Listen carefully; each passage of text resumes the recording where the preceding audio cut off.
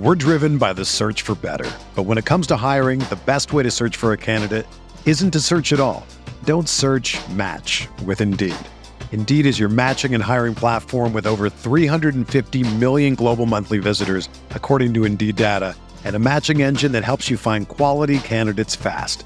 Ditch the busy work. Use Indeed for scheduling, screening, and messaging so you can connect with candidates faster. Leveraging over 140 million qualifications and preferences every day, Indeed's matching engine is constantly learning from your preferences, so the more you use Indeed, the better it gets.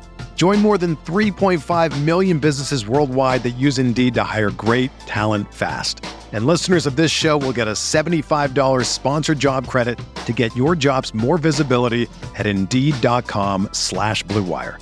Just go to Indeed.com/Blue Wire right now and support our show by saying that you heard about Indeed on this podcast. That's Indeed.com/Blue Wire. Terms and conditions apply. Need to hire? You need Indeed.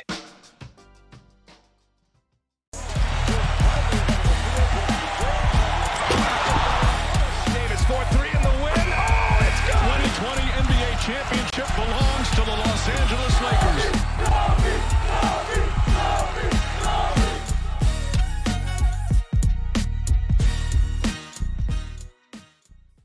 Hello, Lakers Nation. Welcome in. Trevor Lane here for LakersNation.com, your home for everything Lakers. Well, did not go the way the Lakers hoped it would against the Milwaukee Bucks, a very good team, but the Lakers got dominated for most of the game. Had a little bit of a comeback in the fourth quarter, tried to make it just a bit exciting for the fans at Crypto.com Arena, who frankly didn't have a whole lot to cheer for on this night. So we'll break down a little bit of the game, but I have a feeling we're also going to talk just a little bit of trade as well. Joining me is Sean Davis from LakersNation.com. Sean, how are you doing? I feel heartbroken, Trevor. I think on the last post-game show, Matt was having all of his relationship analogies, and I fell for it. I got my heart broken again. So that's on me, man. I got to be better. What, you fell for the comeback? Yeah, I think we got down to like 10 with like 5 minutes left. I'm screaming on my TV, let's go. And then I think one of my buddies texted me like, Sean, stop it. It's over. Yeah, we knew that it was not going to happen. Well, you saw what happened. As soon as the Lakers started to get anything going, all the Bucks had to do was just give the ball to Giannis. Giannis was fantastic, as usual, when he plays the Lakers. Yeah. He suddenly starts being able to hit threes and hit all of his shots. And 44 points, 14 boards, 8 assists, 1 steal, 2 blocks. For Giannis, I mean, for whatever reason, his jumper, he was 17 of 20 from the field. His shooting just goes through the roof whenever he's playing against the Lakers. I know, nationally televised game, maybe he just gets up for nationally televised games, but whatever it is, could also be, maybe the Lakers defense not so great, but 44 points for Giannis, 21 for Chris Middleton. The Bucks had almost 80 points at halftime, which is ridiculous. They had 78 at halftime. The Lakers, meanwhile, you had Anthony Davis give us 22, 9, and 4 with 3 blocks, which is fine, but just not when the Bucks are going crazy. LeBron, 27 points, 5 boards, 8 assists. Russell Westbrook, 10 points, 10 boards, 5 assists, 1 block, 26 points for him, or 26 minutes for him. Did not play in the fourth quarter again. 3 for 11 shooting. Did have 4 turnovers. We got to talk about the boos at Crypto.com Arena as well, because those were a thing once again. 20 points for Malik Monk, 5 assists as well. Not a great shooting night, 7 for 16, 3 for 10 from 3, but again, did knock in 20 points. And then Stanley Johnson, surprising offensive burst, 16 points, 6 boards, 7 for 13 shooting. I guess let's start here. Are we at a point now where the Lakers right now, the Bucks are just a better team? Is that the main point of analysis here? Is just the Bucks were better than the Lakers tonight, significantly better. They saw a little bit of shooting regression in the fourth quarter, and the Lakers caught up a bit, but just a little bit. But it was probably also the Lakers or the Bucks taking their foot off the gas. The Lakers are just not in the same tier as the Milwaukee Bucks right now. Yes, and it's not even like, if we're being honest, I think you can make a legitimate argument that at full strength, the Lakers are at least on par talent-wise to the Milwaukee Bucks. But the Bucks do all the little championship level details on both sides of the floor, setting great screens, talking on defense. Because, I mean, if you watch tonight's game, it's some plays where the Lakers just don't communicate defensively. And that's why a lot of the problems the Lakers do have on the defensive end of the floor are that bad because they don't talk. So yeah, the Bucks were just a better coached team. They got every loose ball, and they did all the little things that a championship team does, and that is very apparent. The Lakers aren't even near that level yet. The Bucks definitely look like a team that's been together for a long time, and they certainly have. The Lakers look, Yes. but again, the Lakers shouldn't look this discombobulated this far into the season, right? Yeah. But still, the Bucks look like a team that knows exactly where to be at all times. How effortless it was for them to find open 3-point looks on the offensive end of the floor. It seemed like every single time the Lakers made even a hint of a mistake, the Bucks were finding that, exploiting it, oftentimes getting an open corner three. Yep. Bobby Portis had 20 points on the night, a lot of it from corner threes. So with this type of team, I talk about this all the time. The best teams in the NBA punish you for your mistakes. Not only recognize that they don't even see the mistakes, or don't just see the mistakes that you make, but they punish you for them. The Bucks are one of those teams that will do that. Some of the other teams in the NBA, some of the lower tier teams, they might recognize when you make a mistake, but they don't quite process quickly enough how to punish you for it. The Bucks will do it, and that's where you can really see the cracks in a defense, and we certainly saw that tonight because the Bucks found pretty much whatever they wanted on the offensive end almost all night. Yeah, not only is because you have a legit superstar in Giannis Antetokounmpo, who's maybe the best player in the league. I'm not here to debate that. But you also have a really good coach in Mike Budenholzer, who is a championship level head coach. And they ran a lot of different stuff offensively. I was like, okay, wow, yeah, there's no chance this Lakers defense is stopping that. Like, they ran like a veer set, and basically a veer, I'll quickly explain this, for the guy who's setting the screen, instead of setting it, he like slips it and goes sets a pin down to get a wide open three. They ran that in the second quarter. I'm like, oh crap, yeah, the Lakers aren't prepared for that. So yeah. Yeah, again, this Bucks team, they're well coached. They've been together for a while, and they're the defending champs for a reason. Oh no. Oh no. Somebody said Lakers defense equals Chiefs defense.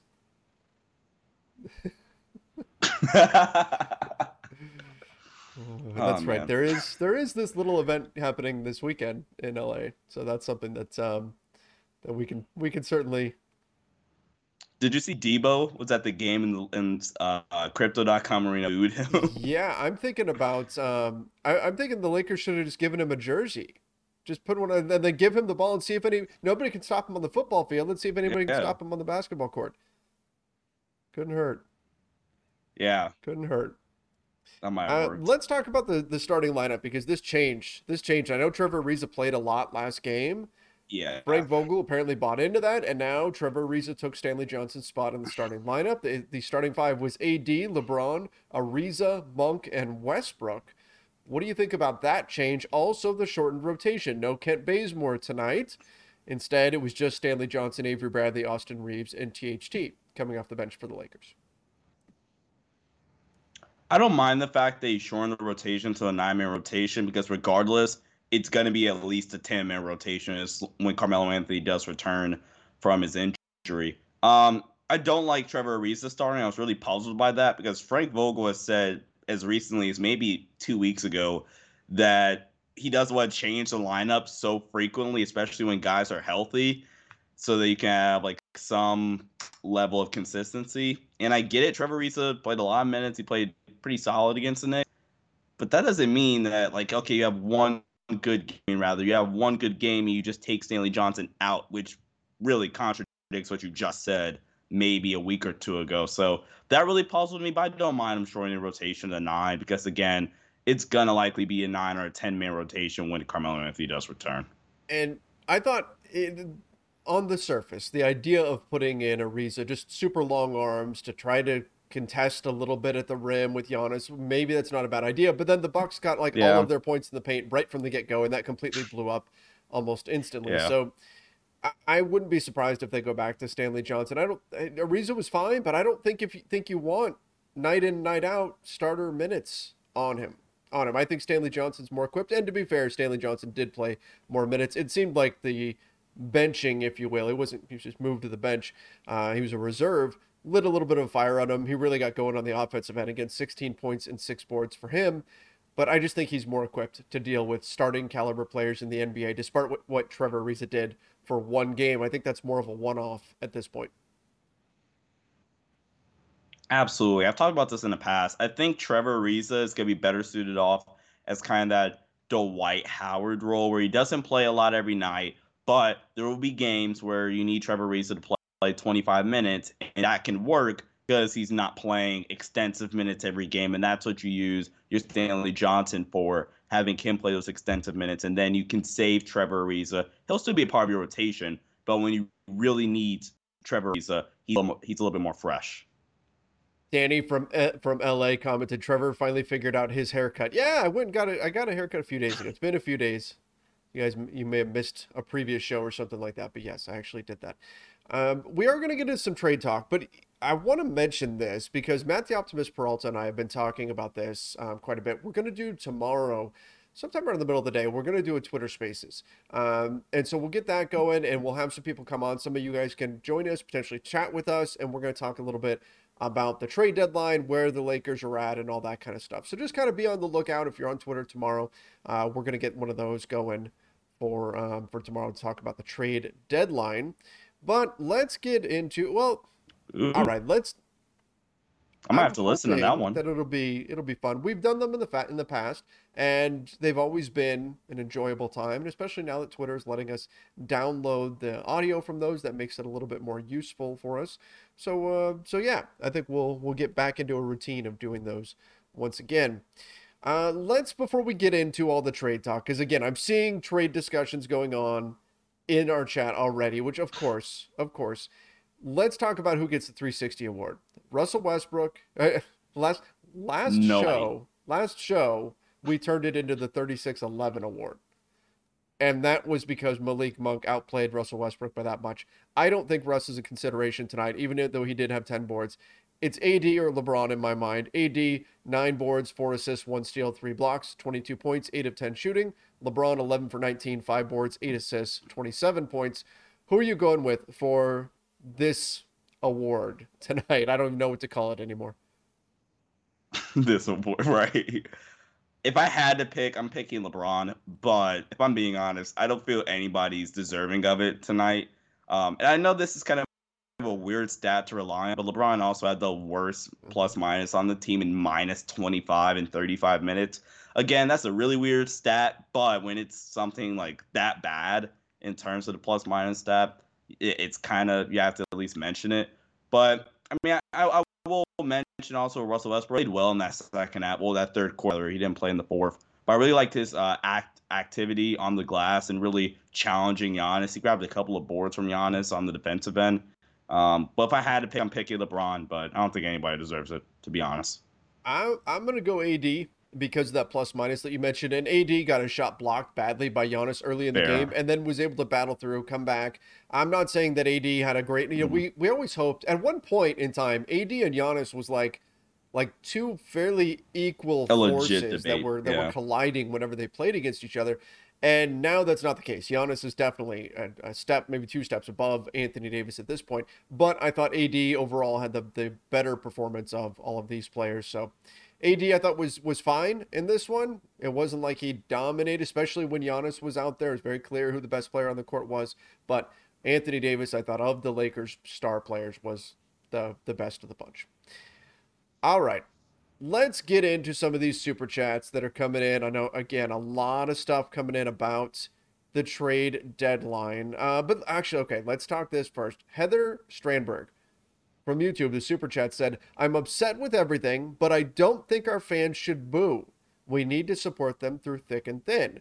So fans were booing, particularly Russell Westbrook had a play where he had a turnover, and then pretty shortly after, he had another turnover where he kind of just flung the ball down the court, I think he thought there was no Bucks defender there, and so he wound up just throwing it straight to the Bucks, right? Yeah. And the crowd was booing. There was some boos when Russ missed like a 5-foot jumper he tried to bank, and he took a 5-foot jumper and he shot it like 7 feet, and it was just, it wasn't pretty, and there were some boos coming down from Crypto.com Arena. So what are your thoughts? Should the crowd not boo and just always support the team? I mean, they were down, like 27 at one point, 30? What's your take on that situation? it's kind of hard when you like. I don't think it's fair to say fan boo because I mean, as long as they're not saying anything ridiculous to the players, I mean, they pay their money. They honestly should be able to do just about anything within reason. Especially when you're losing by 27 and the effort that you're displaying is not worth the price of admission. So I mean, I don't really mind it. I do understand why that comment was made. Because yeah, it's kind of weird. It's kind of weird when you address fans and stuff like that. So I see where that comment's coming from for sure. I think that you want to be supportive of the team, but fans also feel like they have to be able to express their frustration as well. Now, if fans were booing at times that were just unreasonable, you're booing. Yeah, that's a different story, right? But when your team's getting blown out, and you've got that pent up frustration, especially based on the expectations that were coming into the season, I think it's reasonable. Now you can go too far with it. There's a fine line that you don't want to cross with this. Yeah. But as fans, I think you're going to send the message that you're not happy. You're not happy with the product that you're seeing out on the court, and you're trying to send the message that you can to the front office, to ownership, about your thoughts. And so I think it's okay, but to a certain degree. I hate seeing Russell Westbrook look like his confidence isn't there anymore, and I don't know how much of that is the fans. That's not a good look either. So I understand the other side of this, where it's like, you want to support your players, you want to support the individuals. Russell Westbrook isn't trying to be bad. If Russ was coming out here on purpose, trying to make bad plays and things like that, that would be a different story. He's not trying to be bad, but at the same time, you want to send the message that, hey, what we've seen is not okay for a Lakers team that came into the season with the goals that they've got. So yeah, I'm kind of split on it as well. I think you can go too far with it, but I also think it's okay for fans to express themselves. Yeah, and to talk about that last Russell Westbrook thing, it's not like Russ is doing a press conference right now saying, hey guys, yeah, I'm intentionally trying to suck. If that was the case, then we have a totally different problems on our hands. But I mean, yeah, he's definitely not trying to do that. And yeah, when you talk about fans, it gets kind of tricky. So yeah, as long as they're not saying like or doing anything ridiculous, I mean, it's tough. I always draw the line at if you're a fan, just don't, like, booing is one thing, cheering is like that's expected, right? Booing and cheering. Yeah. Just don't say anything that you wouldn't want to say to the player's face, right? Don't do any of that kind of stuff. That's where, and we saw that happen in Philly and everything. That's where it just gets gross. Utah. Mm-hmm. Oh gosh, somebody said they were saying boo earns. That's a old Simpsons reference. I like it. Alan Joseph said, if Avery Bradley isn't giving us defense, why not play Ellington to provide space and another three-point option for LeBron? So now we're at the point where Avery Bradley's not starting, and now he's saying, let's not even give Avery Bradley minutes at all. Just give those minutes to Wayne Ellington. Avery Bradley in this one played 16 minutes, 0 for 2 shooting, 1 board. That was it. 1 turnover, 1 foul. What do you think? Do you give Wayne Ellington a shot in those minutes? Yeah, and also, by the way, Avery Bradley's minutes have drastically declined since he got stripped from his starting role and given to Malik Monk. So, yeah, I mean, even if you don't want to give all those hypothetical 16 minutes to Wayne Ellington, you need some spacing on the floor because teams are legit daring Avery Bradley to shoot when he's on the floor, and that really sucks in the defenders, and now there's more tension on LeBron or Anthony Davis or even Russell Westbrook when he drives to the basket. And it just makes everything a whole lot tougher for you offensively. So personally, I would definitely at least give Wayne Ellington a shot.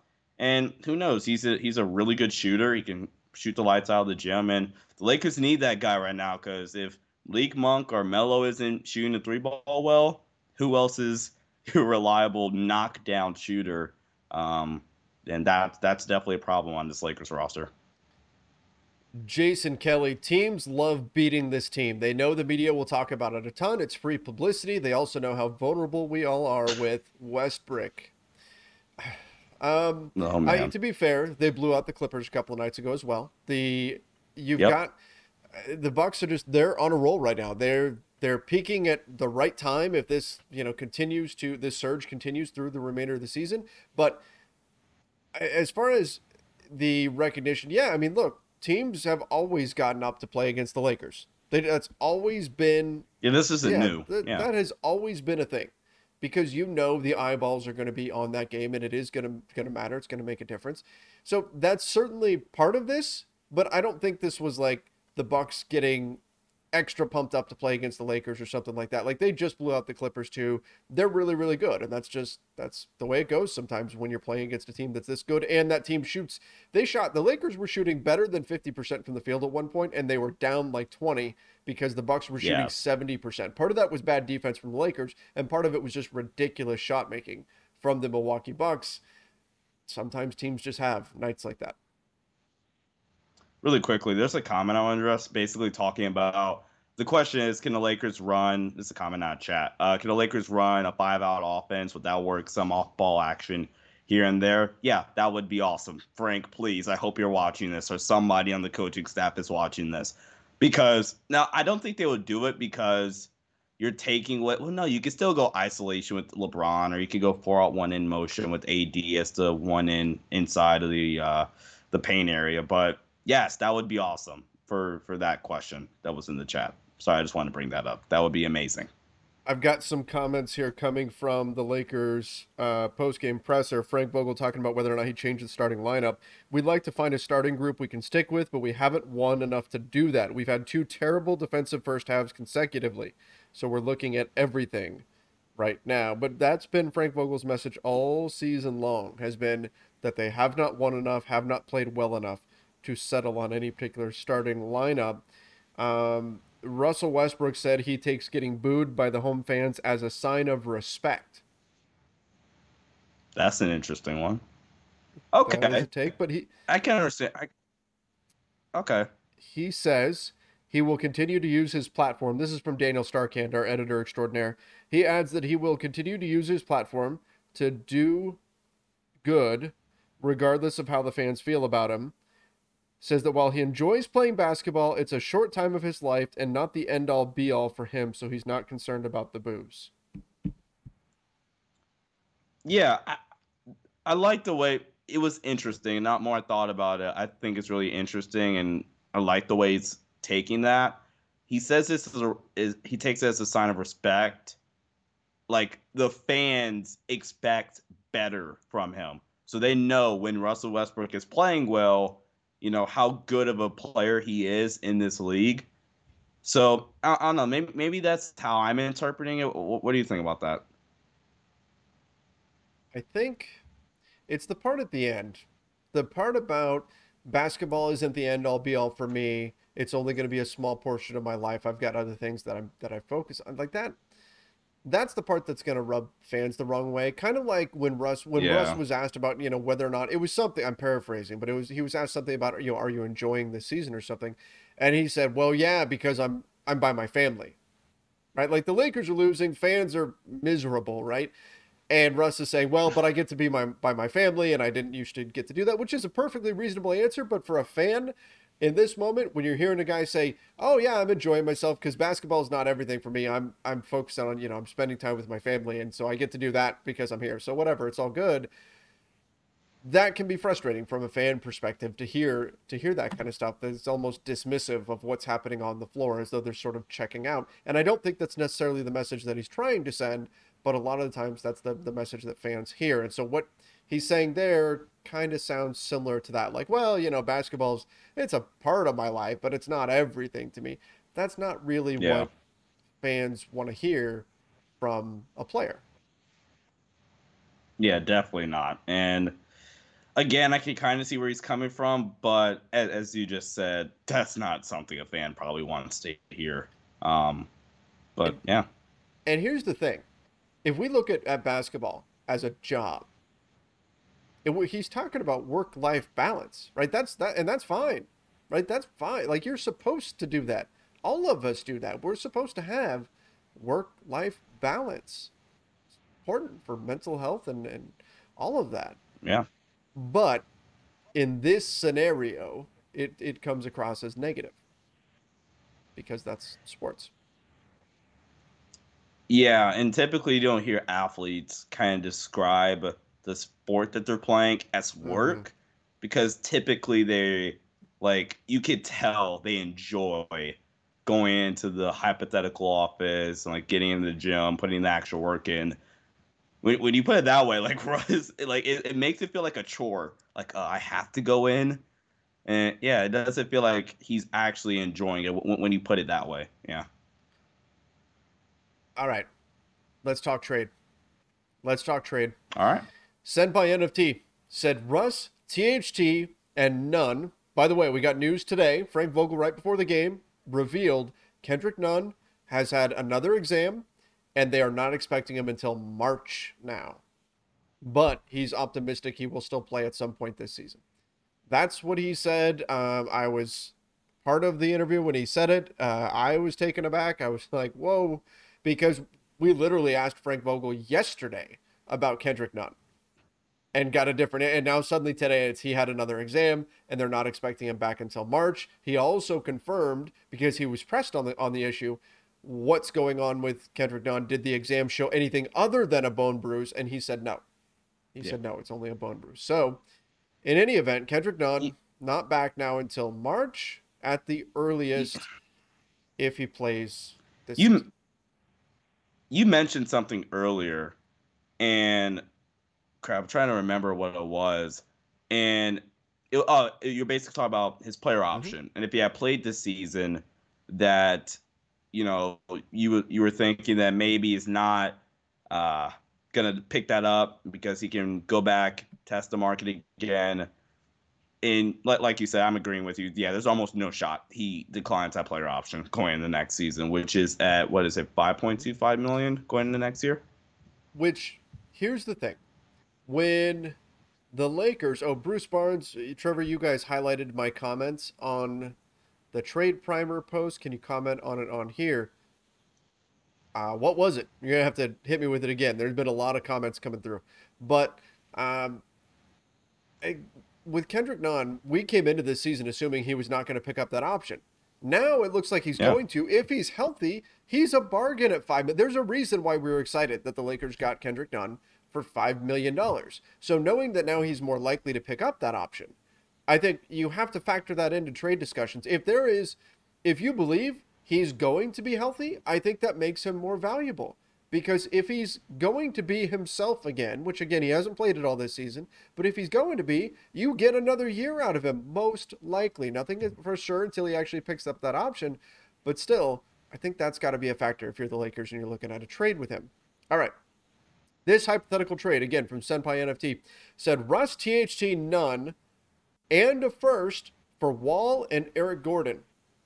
Oh, but then they go further. Replace Frank Vogel with Mike D'Antoni. I can't wrap my head around Vogel playing THT 30 minutes more than Reeves and Stanley. I don't think a coaching change is going to happen. I think if it was going to happen, it would have already happened. I think the Lakers have resigned themselves to the fact that there's not another coach out there that's going to come in mid-season and somehow fix this. That's not going to happen. If they make a coaching change, I think it's going to be off-season. But let's get to that trade. Russ, THT, and Kendrick Nunn, plus your 2027 first, and you're getting John Wall and Eric Gordon. Are you doing that? Me? No, I'm not doing that trade. Because again, you're literally swapping Russ for John Wall. That's a swap, and I already don't feel comfortable doing that because we haven't seen John Wall play in the season, and the contracts are the exact same. So unless John Wall is coming in and being an all-star, then that's a negative for the Lakers. And then I'm already on the bandwagon of don't trade THT Nunn in that first for Eric Gordon. I already don't like that trade, so yeah, that's a no from my vantage point. And I think you and Ron Gutterman actually talked about that on the podcast. I think it literally said the exact same thing. A very similar trade, because the John Wall, Eric Gordon thing, that's been around for a while. Eric Gordon is a name that's out there. I like Eric Gordon a lot. I don't know if I'm giving up all that. Yeah. I don't want to undervalue the 2027 first. There's a lot of times where people just say, oh, just throw in a pick. That pick, I mean, we're talking about 5 years from now. Who knows where this team's going to be 5 years from now? So if I was going to put that in, I'd want to make it pretty heavily protected. And then maybe we could look at it, but that's a lot to give. That's a lot to give. I've got some more comments coming in here. We're going to do more trade stuff, but another comment coming in here from Russell Westbrook. He was asked if he understands what benchmarks he has to hit in order to be in the Lakers' closing lineup, because, again, didn't play in the fourth here. Russ said, I shouldn't have to hit any benchmarks, to be honest. I put in a lot of work. I've got a lot of respect for this game. I earned the right to be in closing lineups. Ooh. He said that tonight? Yeah. Talk about contradictions. That literally contradicts. I think I talked about this on the pod. It's so much easier when you're winning to just say, "Oh no, I'm gonna do whatever's best for the team," yada yada. Because that directly contradicts what he said after the Knicks game. I think that, and I need to go. I need to be able to watch the comment, but to me, same. That is. I'm wondering if that is what he really feels. And then the other stuff he said about it being team first and all that kind of stuff is more just him trying to be on his best behavior. Because let's face it, like Russ, he's got another $47 million coming next season, right? Whether he's with the Lakers or that he's wherever. Gonna pick up. He's going to pick up that option. What about after that? What happens after that? Like, there was a point where Carmelo Anthony was out of the NBA because teams believed that he was talented, but he would not be able to adapt to a bench role.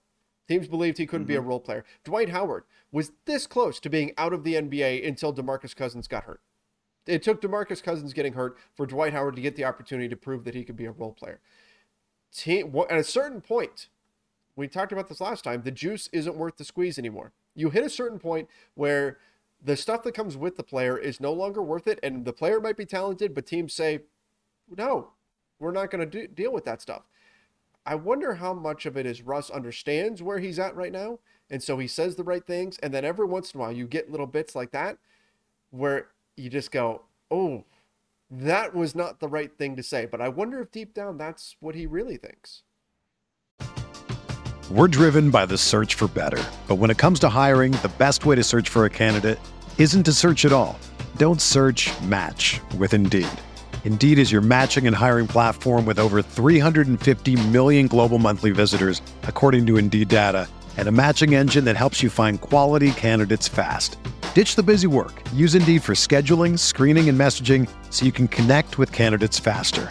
Leveraging over 140 million qualifications and preferences every day, Indeed's matching engine is constantly learning from your preferences, so the more you use Indeed, the better it gets. Join more than 3.5 million businesses worldwide that use Indeed to hire great talent fast. And listeners of this show will get a $75 sponsored job credit to get your jobs more visibility at Indeed.com/Blue Wire. Just go to Indeed.com/Blue Wire right now and support our show by saying that you heard about Indeed on this podcast. That's Indeed.com/Blue Wire. Terms and conditions apply. Need to hire? You need Indeed. Yeah, and again, going back to my original statement, it's kind of telling that this is coming out after a 15-point loss, so they're down by 30 at one point. Because again, it's easier. Like if I'm winning, but I feel that I deserve to be in, I'm not gonna say that because that comes off as selfish. And we just won the game, and coach benched me, so I'm like, okay, whatever's best for the team, yada yada. But if we lose and get our butts kicked, we were down by 30, lose by 15. Yes, he's probably frustrated, and then he says that in the postgame. It's not really surprising to me. But again, like you said, it's definitely something that I'll have to watch to kind of get a better sense of.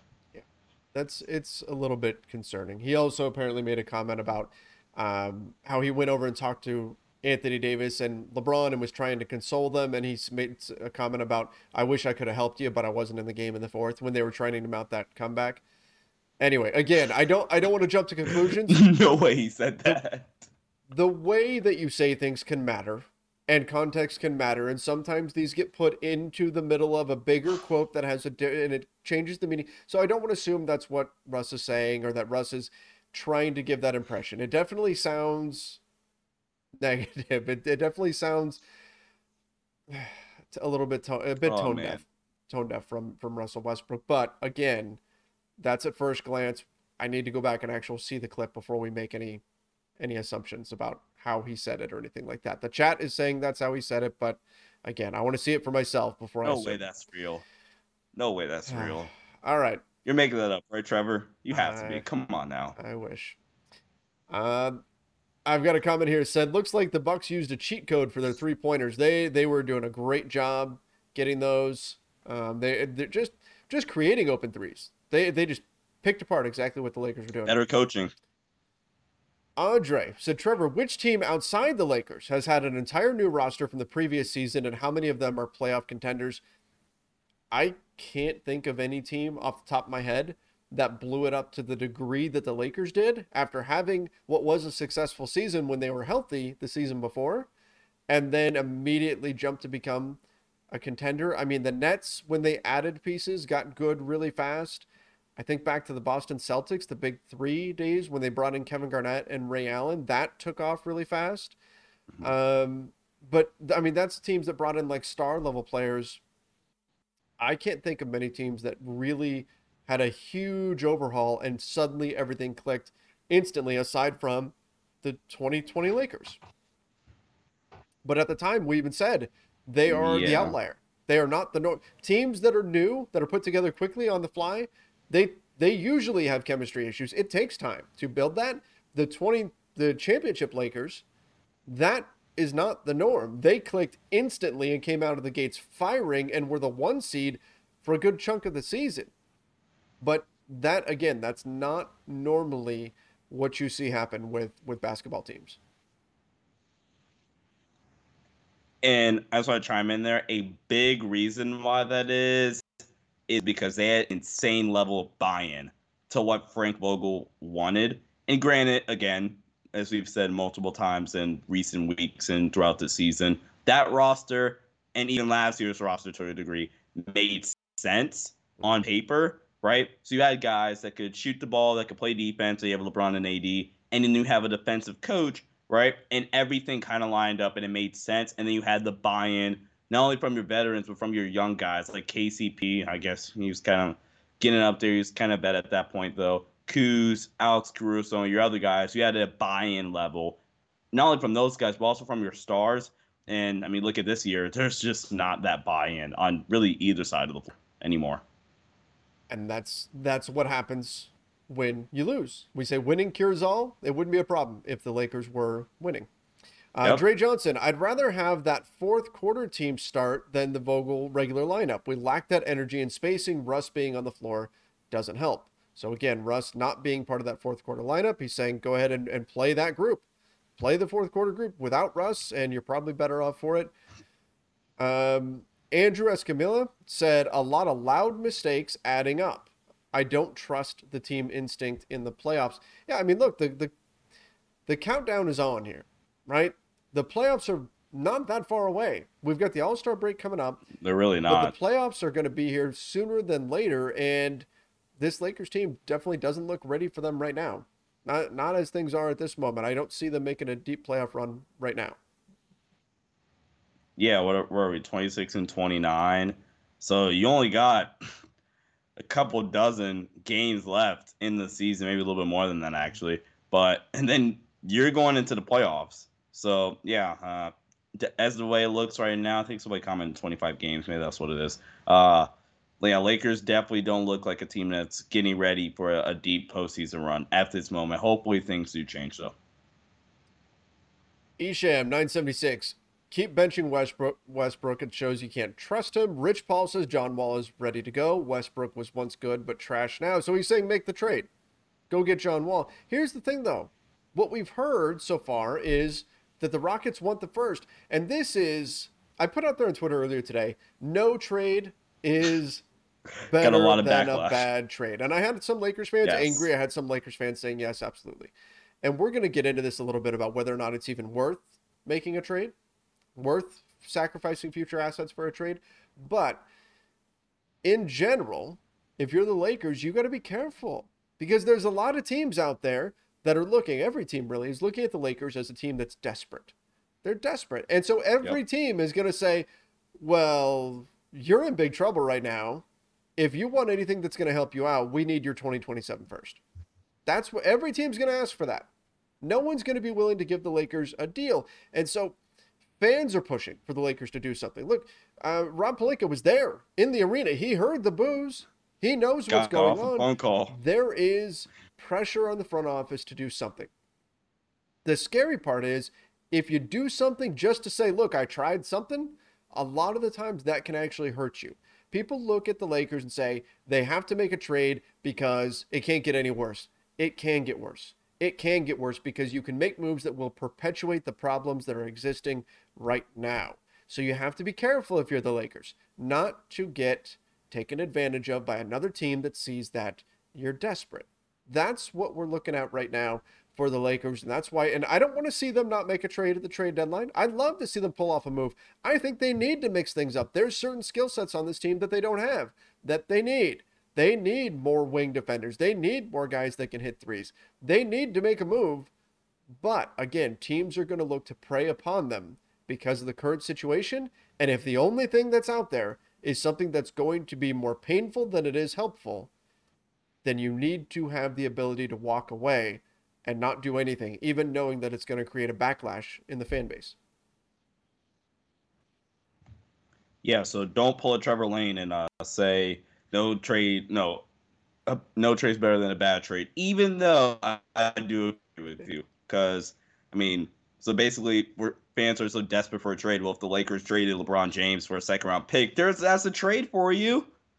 But obviously, that's not a good trade. So, Correct. Yeah. Bad example on my part. That's a very extreme example. KM said, Trevor, should the Lakers trade Russ for Kyrie Irving? Kyrie can't play home games in LA. So I'm in. But I don't I don't think the Nets are would do that trade. I haven't even looked at Kyrie's contract because I haven't considered him being moved. But the Jammy said Lakers offense is so stagnant, no off-ball movement and no flow. Defensive rotations are atrocious. They kept us on our heels with movement. Yeah, I mean, look, the Lakers stagnation on offense was even more apparent because of the ball movement from the Bucks. The comparison was very stark. So, J23, hey Trevor, what's your realistic trade package? The Lakers' realistic trade package is THT, Kendrick Nunn, and the first. That's it. That's their outgoing package, and that's, I hate to beat a dead horse, but that is one of the consequences of the Russell Westbrook trade. The Lakers knew mid-season if things weren't going well, they weren't going to have an easy time fixing this. If a team doesn't like Talen Horton-Tucker, they can't say, oh, well, if you don't like THT, here, we've got a similar size contract in Kuzma that we can offer you, or KCP, or whoever. You don't have those guys. So it's THT, Kendrick Nunn, and that's it. Otherwise, you're probably talking about moving a contract in order to free up a roster spot. I think those are the two things the Lakers have to weigh. What can you get for THT, Kendrick Nunn? Maybe a pick. Maybe it's a second-round pick, depending on who you're going after. And then it's all about can you open up a roster spot? That's what I see realistically the Lakers doing at the trade deadline. And if we're being even more realistic, it's probably just clearing that roster spot. So you can be a player on the buyout market, which really quickly, Trevor, have you seen the Tristan Thompson rumors after being included in the Kings trade that he might get bought out? Would you consider that, or do you think that'd be kind of contradicting what the Lakers are doing, playing Anthony Davis at the 5, and you already had Dwight? If it means that if DeAndre Jordan's on his way out, yes, why not? Why not? He's not going to be worse than DeAndre Jordan has been. I don't know that you need another big, but if he's out there and he says, hey, I want to come back and play with LeBron again, and people are saying no, Tristan Thompson, is he better than DeAndre Jordan? That's all I'm looking at. I'm not saying is he a great player, and I'm not saying he'd be my first option either. I'm saying if you don't get anybody else on the market, and he's willing to come, and you've got an open roster spot, why not? All right, Quinn Hughes. We need John Wall for Russ. Worth a shot at least. Sure. Look, if the Rockets called up and said straight up, we think Russ is going to take a buyout, John Wall won't. Let's just flip flop him. Cool. Okay. Sure. Because there's no change contractually for the Lakers. It's the same contract.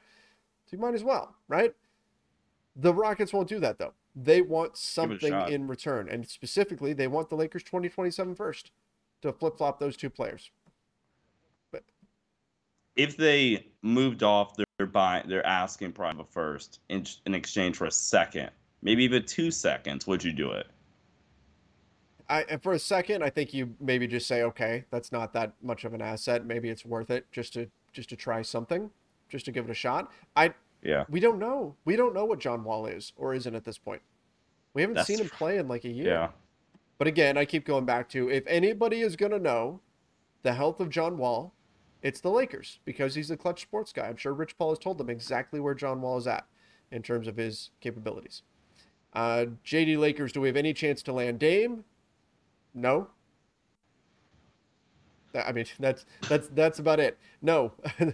worth No, a shot. they don't. I've had a lot of people today sending me trades for Damian Lillard with Russell Westbrook going to Portland. The Blazers would hang up the phone before you could finish saying the name Russell Westbrook. Like it's an automatic no. It's not happening. If the Blazers are going to trade him anywhere, which by the way, I think when I talked about this today with Keith Smith on the Front Office show, I think the Blazers have put themselves in a really interesting spot where they basically have to take the minor stuff. I think they did not get nearly enough, especially in the Norman Powell trade, but also in the CJ McCollum trade. They have to take that stuff that they got, the cap space, the picks, whatever, Josh Hart, and they have to flip that for stuff that can help Damian Lillard win next season. Like, they have to do that by this summer. That's a tough spot to be in, and if they don't, I think they're going to wind up having to maybe get a trade request from Dame. And at that point, maybe he's on the market. I don't see the Lakers getting him, though, because I don't think the Blazers, number one, are going to want to give Damian Lillard to the Lakers. And then, number two, I don't think the Lakers have the assets to get him. Yeah, which is unfortunate. Yes. Yes, it is. Tonight, Bradley, THT, Russ went 4 for 16 with 7 turnovers. Get these guys out of here, along with Bazemore, Ellington, Jordan, and the fictional Nunn. He doesn't even think he's a real person. That's half the roster. That's half the roster. He called Kendrick Nunn fictional. He said he's not even a real person. Oh my goodness. Look, the problem is, who wants what the Lakers are selling? Like, who's seen, and Taylor Horton-Tucker had a nice turnaround jumper on the baseline, but who's seen Taylor Horton-Tucker throughout the season and said, yes, I will give you good things for that guy. That guy, I need that guy on my team. Or any of those guys that you just mentioned. The problem is, Lakers fans, sometimes our reaction is, oh, this guy's not playing well. Trade him. Get rid of him. Well, who wants him? If you're frustrated with him and you want him gone, what team is going to give you anything for that player? That's the problem. That's the problem. You've had a lot of guys who have underperformed for the Lakers this season, so their trade value is not there. Somewhere in some alternate timeline, you've got a THT's killing it, and Kendrick Nunn was healthy, and then the Lakers have some serious trade discussions because you're looking at 2 good young guards that you could package together with the pick and go get something. But that is not the way things went down, and so it's going to be tough. It's going to be tough to find a good deal.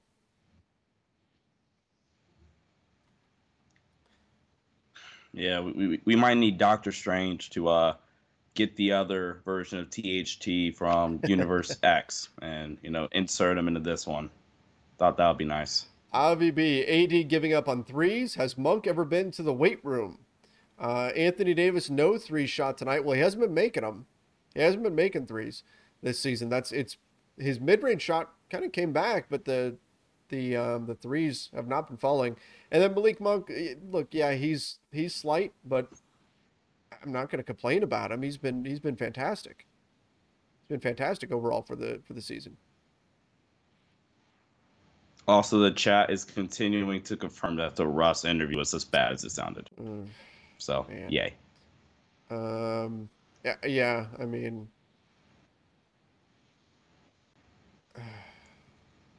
our Lakers Nation chat is also talking about this right now, and they're confirming it as well. Larry Woolfolk, THT for Chris Boucher and Svi Mikhailuk. That's my guy, Svi Mikhailuk. I don't know if the Raptors are... Why did they Well, say yes? the Raptors really liked THT last year when we were talking about the Kyle Lowry trade. If the Raptors would do that, I mean, Yeah. you probably have to consider it if you're the Lakers. I don't know if the Raptors would do that though. You'd have to free up a roster spot to do it, but again, might be worth it. Days Westbrook, DJ, Bays, the 2027 first, a 2024 second for Harrison Barnes, Rashawn Holmes, or Lamb and Marvin Bagley. Well, you can't repackage Jeremy Lamb. Once you traded a player, you can't. They can't. It's I forget. I want to say it's a month. They can't be packaged together with other Yeah, I think players. it's a month. So Jeremy Lamb individually could be traded, but with other players you can't. And Marvin Bagley. Sac is trying to make a push, and they would love for a marketable big three. I don't think. Well, first of all, you've got Sacramento getting Westbrook and still having De'Aaron Fox. So what? That doesn't. De'Aaron Fox. That doesn't make sense. Which, by the way, I Kind mean, of- Sacramento trading Halliburton, I was shocked when that happened today. But the other thing is, you're Same. asking for Harrison Barnes and Rashawn Holmes. That's just not. That's not going to happen. That's not going to happen. Like, I don't even think they give up Harrison Barnes for that, because you're taking on Westbrook and his salary and all of that. Look, I like Harrison Barnes. I think he's great. He'd be a great fit. I would love to be able to say yes, that's a realistic trade, but unfortunately, it's not. How? What would? I'm trying to ask. What would your reaction be if a Russell Westbrook trade happened at the deadline? As unlikely as it would be. It would be the same level of shock as Ron Gutterman and I had when the Russell Westbrook trade was announced, when it happened. We were in the middle of recording our Buddy Hield to the Lakers video because everything was pointing that the Buddy Hield thing was almost done. And in the middle of it, I was in the middle of a sentence and Ron stopped me and said, wait, hold everything. The Lakers just traded for Russell Westbrook. And I went, what? And we put it out there on Instagram and everything. That would be my reaction again. I would just be in complete and utter shock if Westbrook was actually traded. You know, if I would have applied myself, I could have gone to the NBA. You think so? Yeah, I think so. But it's just like, it's been done. You know, I didn't want to, I was like, I don't want to be a follower. Hi, I'm Jason Concepcion. And I'm Shea Serrano, and we are back. We have a new podcast from Wondery. It's called Six Trophies. Woo! And it's the best. Each week, Shea Serrano and I are combing through all the NBA storylines, finding the best, most interesting, most compelling stories, and then handing out 6 pop culture themed trophies for 6 basketball related activities. Trophies like the Dominic Toretto I Live My Life a Quarter Mile at a Time trophy, which is given to someone who made a short-term decision with no regard for future consequence. Or the Christopher Nolan Tenet trophy, which is given to someone who did something that we didn't understand. Catalina Wine Mixer trophy. Ooh, the Lauryn Hill You Might Win Some, but You Just Lost One trophy. And what's more, the NBA playoffs are here, so you want to make 6 Trophies your go-to companion podcast through all the craziness. Follow 6 Trophies on the Wondery app or wherever you get your podcasts. Listen ad-free right now by joining Wondery Plus. That's an elite video, by the way. It was a good one. We got one today too. Keith and I were surprised by the Pacers and Kings deal. So that's in the middle of the video breaking down the CJ McCollum trade. Keith and I got surprised in the middle of a video breaking that trade down that another trade had happened. So we had a good time there. Eric Yang, should the Lakers go for John Wall? We talked about that one a lot already, but thank you for the super chat, Eric. Trade Russ for Dame, DeAndre Brown. The Blazers would say no. They would hang up the phone before you could even finish saying his name. They would not do it. Ben says, who cares if it looks bad? It's time to move Russ. Need an 18 Cavs type shakeup. Can't wait for THT's potential. Real bad luck wasting LeBron and AD's window. So we've talked about the bad optics of moving Westbrook and having to pay stuff to move him when you just gave up valuable stuff to get him back in August? That it would look really bad to do that. He's saying it looks worse to waste LeBron and Anthony Davis's window here. I think there's some truth to that, but I also think it's not like you can say, you know what, let's just go out there and make moves. Let's trade these guys. I don't think there's realistic trade packages that help you. Whereas that Cavs team had movable contracts, and that's the difference. Yeah, so I was just about to bring that up. Yeah, that team had actual contracts you can move. Like, they traded Isaiah Thomas. I believe they traded Derrick Rose. They they traded a bunch of other guys, but they had tradable salaries on the roster. This Lakers team, they have literally only THT and Kendrick Nunn as the only guys. Like, the Cavs that season, Isaiah Thomas, Channing Frye in that Lakers trade, D Wade traded, Iman Shumpert traded. Like that team, and Jay Crowder, I forgot they traded Jay Crowder as well. That team had actual tradable salaries. This Lakers team does not have tradable salaries outside of the two aforementioned players. Oh boy, we've got some comments here happened? from LeBron James. So a little bit. Is it about Russ? So we've got LeBron was asked. This is from our own Ryan Ward. Do I think we can reach the level of Milwaukee right now? He said no. They're the defending champions for a reason, but still said no. He doesn't think they can reach that level. That's not a typical LeBron answer. LeBron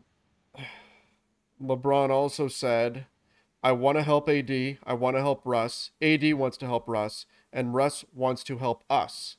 Lately, Russ hasn't felt like he's helped us as much as he'd like. We haven't done a great job helping him.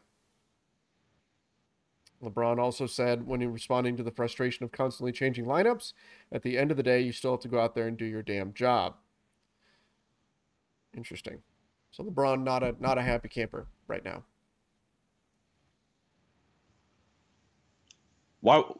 That's actually kind of surprising. He got 25 or more points again. I'm joking, but yeah, I mean that's obviously warranted.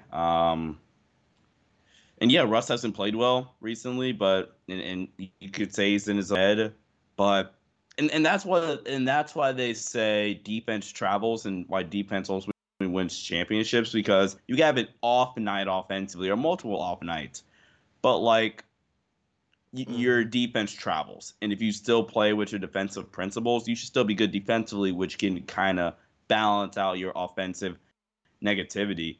And so, like, if Russ having a bad performance, like, okay, Russ, I'm not shooting the ball well. Let me lock in defensively, doing other little things, maybe talking a little bit more in the back line or whatever he's doing defensively. So, yeah, and Russ just has to find ways to supplement the fact that he's not doing very much good on the offensive end right now. And and you highlighted that in your breakdown video today, Russell Westbrook. The defense has been bad. I'm sure if I go back, I'm not going to go back and watch this game, but I'm sure if I did, I would see a lot of situations where Russ was just not on point with his off-ball defense. And yeah, Kid Anime said, I think the Lakers should just focus on the buyout market at this point, save their assets for the offseason. So that's kind of the approach of don't give up don't give up your few assets right now to try to make a run this season, because whatever is out there isn't going to be enough. Just hang on to those, regroup in the offseason, retool things then, keep whatever assets you've got right now.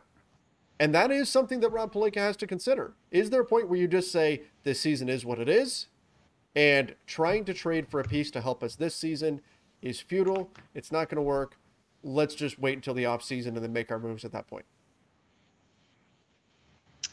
Yeah, I think that's definitely a really solid option that Rob Pelinka can use. And in the offseason, like, assuming they don't bring, like, if they allow the contract expire, the tradable salaries that they'll have THT making around $10 million, none on this player option that we're kind of assuming at this point that he will pick up. You have Stanley Johnson, and then you have Austin Reeves. And this is assuming Russell Westbrook does not get traded. So you can make something work out of those four. And I think in the offseason, that 2028 first-round pick becomes available. Is that correct? Now, you can't trade them back-to-back, but... After the draft, yeah. Yeah. But then you could do something like the 2027 pick is top whatever protected, and then it becomes a 2028 or whatever. Jay King said, Westbrook is a scapegoat for a poorly built, small roster, terrible coaching. Get Phil Handy or Mark Jackson. So I don't think, we've been saying this all season long, I don't think it's fair to say if you just changed Westbrook, everything else is fixed. No, just bench Westbrook and everything else is fine. No. Now, has Westbrook been good? No, he is not. There are lots of things, though, that have created the Lakers season that they've had. It's not just Westbrook. It's not just the roster construction. It's not just Frank Vogel. It's not just LeBron or AD or whoever. It's a lot of things that combined to create the Lakers season. The injury bug, all kinds of things that we want to throw in there. Westbrook is a part of it. He's a part of it. Does he get more than his fair share of the blame? maybe, but again, a lot of that is because of what the expectations were coming into the season and because of what the Lakers gave up to get Russell Westbrook and the weaknesses it's created elsewhere on the roster. I can confidently say the Lakers would be a much better team if they hadn't done the Westbrook trade. That did set them back. How much better would they be? Just running back. Like, would they be the 1 seed? I don't know. I mean, injuries are still a factor. All of that matters. But I think it's all the things. It's all these things that have added up. It's not any one person's fault, the result of this season. And they say you make excuses. I think like saying, oh, Russ, that you're scapegoating Russ, because correct me if I'm wrong, Trevor. If you're saying Russ is the scapegoat, you're basically saying all the blame is put on Russ, which I think is not true. But or are you saying that Russ shouldn't be blamed at all? Which is not true at all, because again, go watch that breakdown. Those are all Russell Westbrook mistakes. Now, again, as you just pointed out, is Russ completely full of blame? No. Do we give credit to Russell Westbrook when he has good games? Yes. Right? Mm-hmm. So, no. I think that's inaccurate. And the Mark Jackson thing, again, we talk about this a lot as well. It's either maybe the league doesn't want him back, but I also think at this point, Mark Jackson might just be enjoying being a broadcaster for ESPN. We don't know that because we haven't talked to him, but I mean, I think that's doubtful. And then Phil Handy, I mean, if they were going to do that, then why isn't he the head coach now? Because I think that was a rumor at one point. So, I mean. Right. Yeah. Like I said, I think they're going to stick with Vogel through the rest of the season. I would be surprised if he's coaching the team next season, though, based on how the season is going. Xavier Harp said Russ THT in the 2027 pick for Kevin Love and Colin Sexton. The Cavs aren't going to do that. They don't really need, especially now that they've already made their move to go get Karis LeVert. They don't need what Westbrook provides. If the Cavs were willing to do that, absolutely, you do that. But they're not. Yeah. Lords of the Sky, as a LA native now living in Wisconsin. Oh man, up in the cold. Games like this hurt, especially against the Bucks. Fans out here like to talk a lot of trash. Work won't be fun tomorrow. LOL. Shout out to LN. Really, Bucks fans talking trash, but it's not like they've been this like powerhouse team or anything. They were down and out for quite a while. But I mean, to each their own. I guess fan bases like to talk when they can, I suppose. But good luck up there, man. Hopefully you don't have to hear about it too much. Yeah. Larry Wolfolk said, we aren't winning anything this year. Don't give up a first for Wall. So echoing the similar sentiment that you don't want to trade away stuff right now could be a lost season. Smart guy right there. Ricardo G, I blame Pelinka. He traded the championship team away. Bucks remind me of how the Lakers were in 2020, having LeBron and AD as a cheat code already. Yeah, I mean, to me it feels like they kind of took the chemistry for granted. And because it kind of got spoiled by how quickly things came together with the 2019-2020 team, when we've been saying all along, that's not what usually happens. And they just thought, oh, well, since this happened this season, we can trade out a bunch of pieces the next season. That didn't quite work out, although that was, I think, mostly due to injury. And so then this season they said, well, let's trade out a lot of pieces.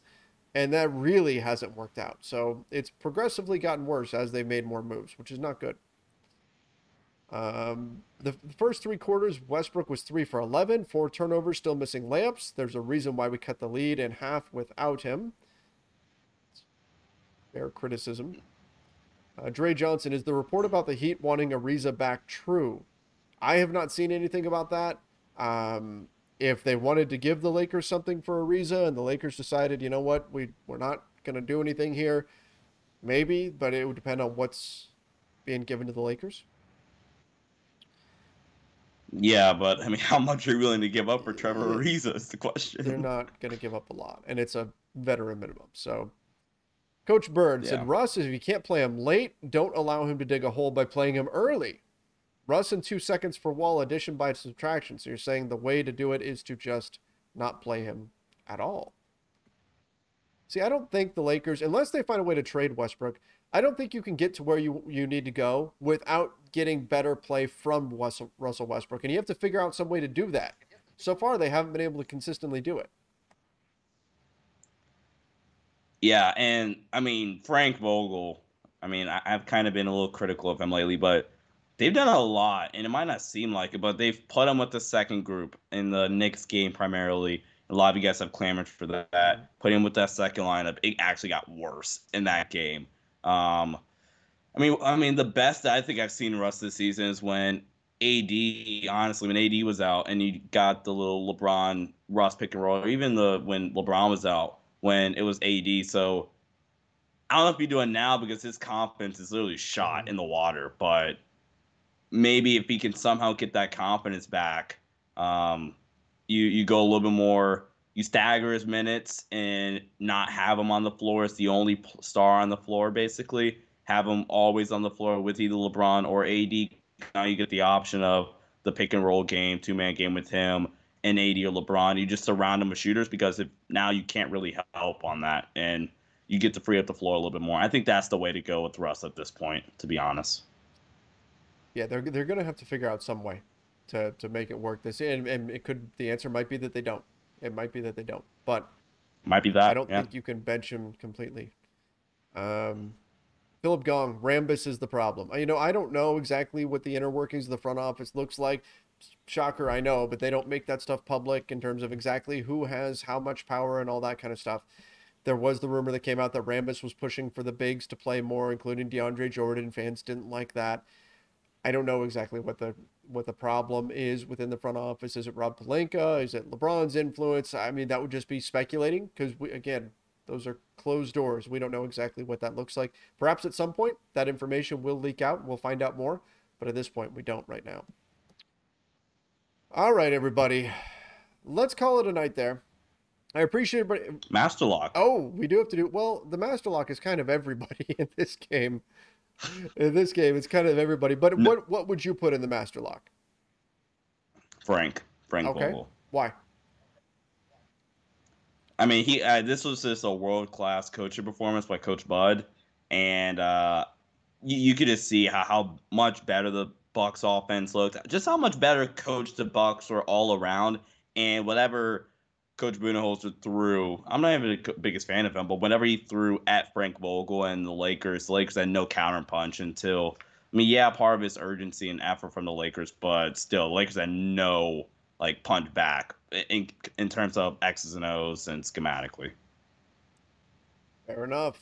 I like it. For me, it's going to be just about everybody in this one. It was a rough outing. It was just a rough outing for the Lakers. I'm hopeful that actually, you know what? I'm going to go with this. Master Lock Rob Pelinka. He's sitting in the audience. He's watching all this unfold. The Master Lock goes on Rob Pelinka.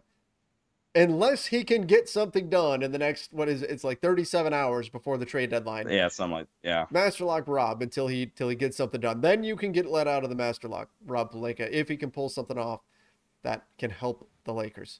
One more super chat came in. Tamal Paul said, let's just focus on keeping AD and Braun healthy and get more minutes into our lineups. I'm still hopeful that if the lineups get more reps, performance would improve. Anything around beyond first round would be a bonus. Yeah, anything. If the Lakers get out of the first round, making the playoffs and get out of the first round, I think you're happy. I think realistically, the Lakers are playing the Suns or the Warriors in the first round if they get through the play-in tournament. So I wouldn't expect them to, but if they do get out of the first round, you'd have to be happy with that at this point. All right, everybody. Appreciate you joining us. Make sure you do subscribe to the NBA front office. Subscribe to that one too. The NBA Front Office Show over on YouTube, but also subscribe to the LakersNation.com YouTube channel. And don't forget to turn on those notifications as well. Tomorrow we'll do our Twitter Spaces chat with Matt the Optimist Peralta. We'll take some of your comments and everything. We'll chat directly with you about the trade deadline. Who knows? Maybe we'll see a trade go down tomorrow.